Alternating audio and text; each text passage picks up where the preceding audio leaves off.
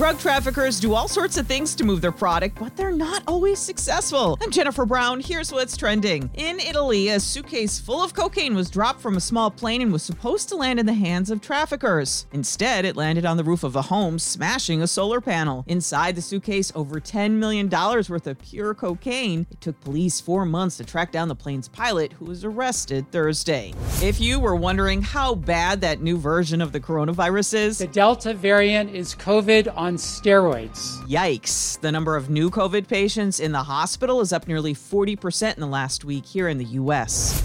And how do you like your tacos? With steak? How about chorizo? In the pursuit of trendy tacos, McCormick Spices has a new job posting, Director of Taco Relations. The gig pays $100,000. All you have to do is come up with clever recipes with their taco seasoning, travel the country and taco about it. Get it? They want you to do their social media too. Submit your video application by July 20th.